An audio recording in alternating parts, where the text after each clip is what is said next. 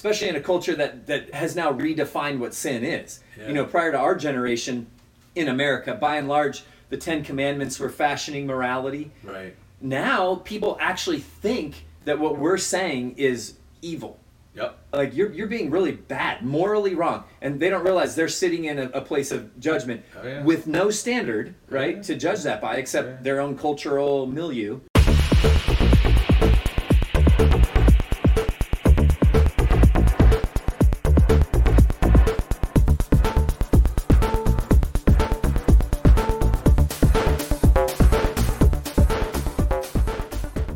It would be an outtake. Yeah. Okay, so welcome to Off the Cuff. Today's topic's egalitarianism. Let's go. Let's do it. What do we want to talk about with What is? We got to define our terms, right? Yes. You can't have a podcast without defining terms. Yeah. What a problem defining terms is in the culture. Mm-hmm. And with egalitarianism, we're talking especially between men and women, women in the church, and egalitarian meaning equal. Right. That there's not distinction, that they're the same, sameness. Right. And practically that means female pastors, or maybe even female elders or deacons, things of those nature. Right, right. Now, how does that compare with feminism, egalitarianism? Feminism, well, egalitarianism would be kind of an iteration of that. Okay. So prior to the 1960s feminist movement, well, that goes back even earlier, but prior to that movement, churches were pretty well uniformly understanding patriarchy. Patriarchy. The word. Did you just curse? I heard that's a pejorative for sure. Well, the word patriarchy means father rule. Okay. Father rule. That's the rule of the father in the home, in the church, but even in a sense in the way God designed the world to be. Right. That it's kind of a patriarchal world. We don't worship Mother Earth. We worship Father God. Right. And there is a designed order in the reflection of God in how the world runs well. Okay. A couple more terms we're going to pull out. So you did egalitarian, you did patriarchy, you did patriarchy, and then there's complementarianism. So complementarian is kind of a newer word, invented maybe the 90s with the Council of Biblical Manhood and Womanhood, which is Wayne Grudem. I don't know that they made up the term, but they popularized it. John Piper in this council, which really spelled out, and it was a very conservative movement in opposition to egalitarianism. Okay, so complementarian stresses the complementarity, so the two going together, man and woman, in different roles that complement one another. Right. So John Piper would give you a definition of manhood and of womanhood, and those two are complementary in the roles that God... But see, here's the thing to emphasize with complementarianism. Stressing, men and women are equal. Yes. In value, in the imago Dei, in the image of God, in man and woman. Yeah. Yes. But there is a complementarity of roles. So there's different roles, but equal value. Right. That's complementarianism. Right. Yeah. Right. Okay. One more term. Male headship. What's that? So the analogy there is to the body. Okay. The head is the leader of the body, has the eye gate to see, and has the brain, in a sense, of decision making. Yep. And the body in that metaphor is following the lead of headship. So male headship in the home, in the church. Right. What we're saying is that the headship, well, this is a biblical analogy, of course. You know, this is not just made up. It's 1 Corinthians 11. It's important. Yeah.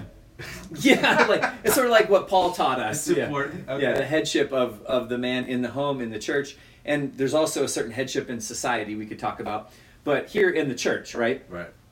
It's not according to God's design for a woman to teach or exercise authority over a man, because she is subverting the headship. Right. You know, and that's not according to God's word. But why not? What's the problem? Because God did make men and women different.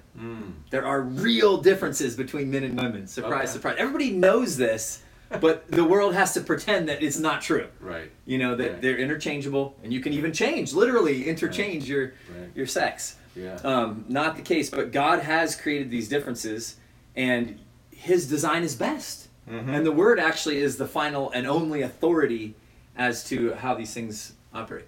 Okay. Is the confusion in the culture because of anything scriptural? Does it go all the way back to Genesis 3 where Well, so I think what you're hitting at is the fall of man. Mm-hmm. Adam does not fall by his own initiative. Mm-hmm. It's Eve who was deceived in the garden. Right. And she exerts. So picture the hierarchical kind of structure where you have God over humanity, male and female. There's that complementarity, and the beasts. Okay. So what does Satan do? Here's the serpent who's under the dominion of humanity. Right. He exerts himself up over Adam and Eve and commands different than God. So this competing kingship. Okay. He commands them differently and leads them differently.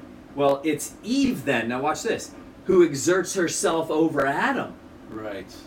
In taking the lead. Yes. In exerting that headship and leads him into the very sin that she was deceived by. Right. So even in the fall of man, you see that twisting of the created order. Right. And then in the curses that follow, and he sinned by he will rule over you. Yeah. And he sinned by not engaging. Yes. Right? Yeah. Well, so what should he have done?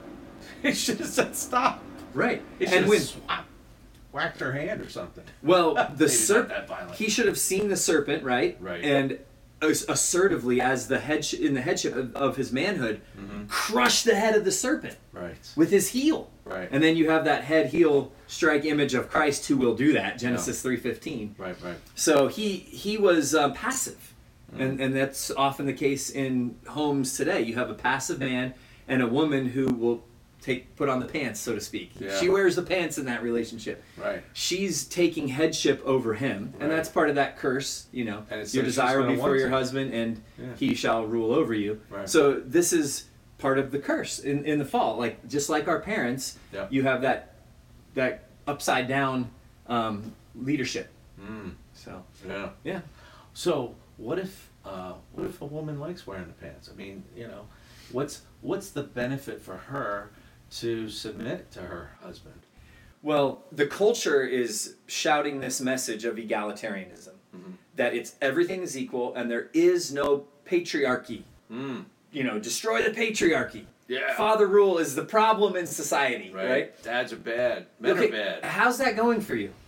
How's that going, world? Where the woman says, "Oh yes, we're equal," and matter of fact, I'm going to be the leader in this relationship. Yeah. Yeah. How is the home as ordered that way? Well, how are the children? How does that work for you? I've noticed not a lot of guys want to get married anymore. Right. Right. That's great. Such a problem. But neither do a lot of ladies. Right. Right. Yep. Because they don't want to make babies, I guess. Yeah. Boy, we could go down a whole road there. Many of them would even sooner kill their baby than to be forced to become a mother. The very thing that God blesses a woman with. Right. Paul will say that she will be saved through childbearing. That word sozo is not here referring to the salvation of the soul. Right. It's preserved or saved back to that original created order. Wow. Where she is made in the image of God, as she carries the image of God just as much as Adam does. Right. She has a role that in childbearing, she is being reconformed back to that original design, where her womanhood flowers. Wow. Where her submission to her husband, first of all sexually, so that the child would be conceived, but then in her role inward to the raising of these children is to her womanhood. It's to her, according to Paul, sozo, her being saved or preserved unto that role. How many times do you run into women who have suppressed their nature, their design by God, put off children to later in life and regretted it? I would say, if you go to a college campus, which we're blessed to be able to do, you can see the extreme examples of that kind of feminism in gender transitioning and people wearing pins with pronouns, illustrating that. And your heart breaks because this is indoctrinated from a broken home, right? Yeah. But what I think people don't realize is the extent to which culture seeps into many people, like the average Joe or Jane, that so do not be conformed to the world. Right. Romans 12:1-2. Yep. You don't know when you're being pressed into the mold because it's just the water that you swim in. Yeah. How much feminism is in the culture and in churches, evangelical churches, even the feminizing of worship music versus how Luther used to lead and the kind of hymns that were written. Mm-hmm. There are people that are trying to reverse that now. Like Brian's, I don't know how to say his last name, Suave, or whatever. Yeah, he's got a number one on the charts in Christian music. Oh, okay. Is a project toward that end. You know, restoring masculinity to Christian music. Oh. That's great. Good. But that's an example where we don't necessarily always recognize the extent that feminism is there. How much is it in any given woman, or how passive and non-masculine is the average man? Yeah. In both cases, I think it's probably a lot more than what we realize. How do we push back against the culture that's teaching these ideas to all of our kids, all in every public school, and we're paying for it? It's almost even if you're homeschooling your kids, you're still paying for other kids in the neighborhood to learn these crazy ideas, and they bring it home with them. And it's funny because like our property taxes are like thousands and thousands go to the public schools. Yeah. And then because our particular situation, we can't offer the PSAT. So we said, can we just only take the PSAT through the public school system? Okay. Oh, no, you can't do that. And just angrily, no. So we pay all this taxes. We don't use the public system, but you cannot, take use the PSAT. Sports not even for that. Because you don't have insurance. So not that I'm bitter about that. No, just a little bit. I just find it ridiculous. Yeah, but so it's so much of our property taxes, probably sometimes 2/3 of it. Sure. But what was your question? So I mean, how do we So I was thinking about this stuff invades us. Yeah. You mentioned. So they've got the public schools, that are just indoctrination into feminism and egalitarian kind of thinking. It's the air we breathe. It's the air we breathe. And I'm just thinking, we started this conversation, or the last conversation actually, we were talking about exegeting the culture, and we're talking about how would you agree most pastors just don't even touch with these subjects? I would say sadly politics, and then they don't want to preach. I've seen pastors wince when they had to preach about the things we're talking about. Like, oh, I got stuck with this sermon on the team. Yeah. That's not the right attitude. I mean, I think we should delight in the fact that we have the truth and not ashamed of the gospel and not ashamed of anything God says. Right. So the world has their indoctrination, and it's not just in the public schools. It's also on TV everywhere, and every corporation has their diversity, equity, inclusion, which is trying to make women the same as men in the marketplace, and we could go down. So we don't have to get people in the church and then tell them all the things we don't want to tell them at first. We can give them the whole truth. Yeah, wouldn't that be a little bit more upfront? Like count the cost of following Christ. This is the truth, and it will lead to human flourishing. Your family will be blessed. It will be good for you, and we'll tell you that on the front end too. I like and that. You'll fight against it, and you'll be very angry. Yeah. But expect that, because that's our point, that you're at war with God. Yeah. You're a sinner. You're dead in your sin, and you're a rebel against His throne. Yeah. But He's calling you to repent and believe, and He will forgive you. Yeah. He will wash you and change you and make you new. Wow. Isn't that good news? It's great. But you have to hear it all in order to really know what to repent of, especially in a culture that has now redefined what sin is. Yeah. Prior to our generation in America, by and large, the 10 Commandments were fashioning morality. Right. Now, people actually think that what we're saying is evil. Yep. Like, you're being really bad, morally wrong. And they don't realize they're sitting in a place of judgment with no standard, to judge that by, except their own cultural milieu. Yeah. But they will make that judgment. They think that you're really wrong to be such a patriarchal. Oh yeah, I know. I know saved Christians that use patriarchy in the pejorative. Yeah. As a cuss word almost. Right. And but then they say complementarianism. Yeah. So I think let's define that some more. Do we embrace? So I'm not like complementarianism, or do you like?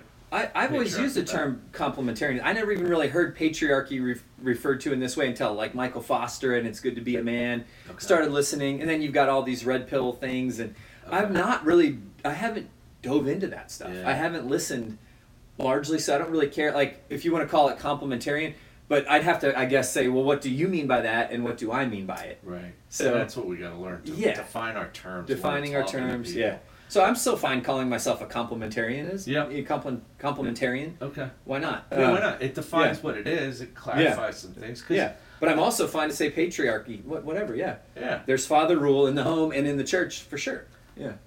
How important is it that women recognize the blessing it is to have the patriarchal structure or a complementarian structure, at least, and maybe even defined a little bit differently in a modern way, because we're not all farming all day long, so it's a little different.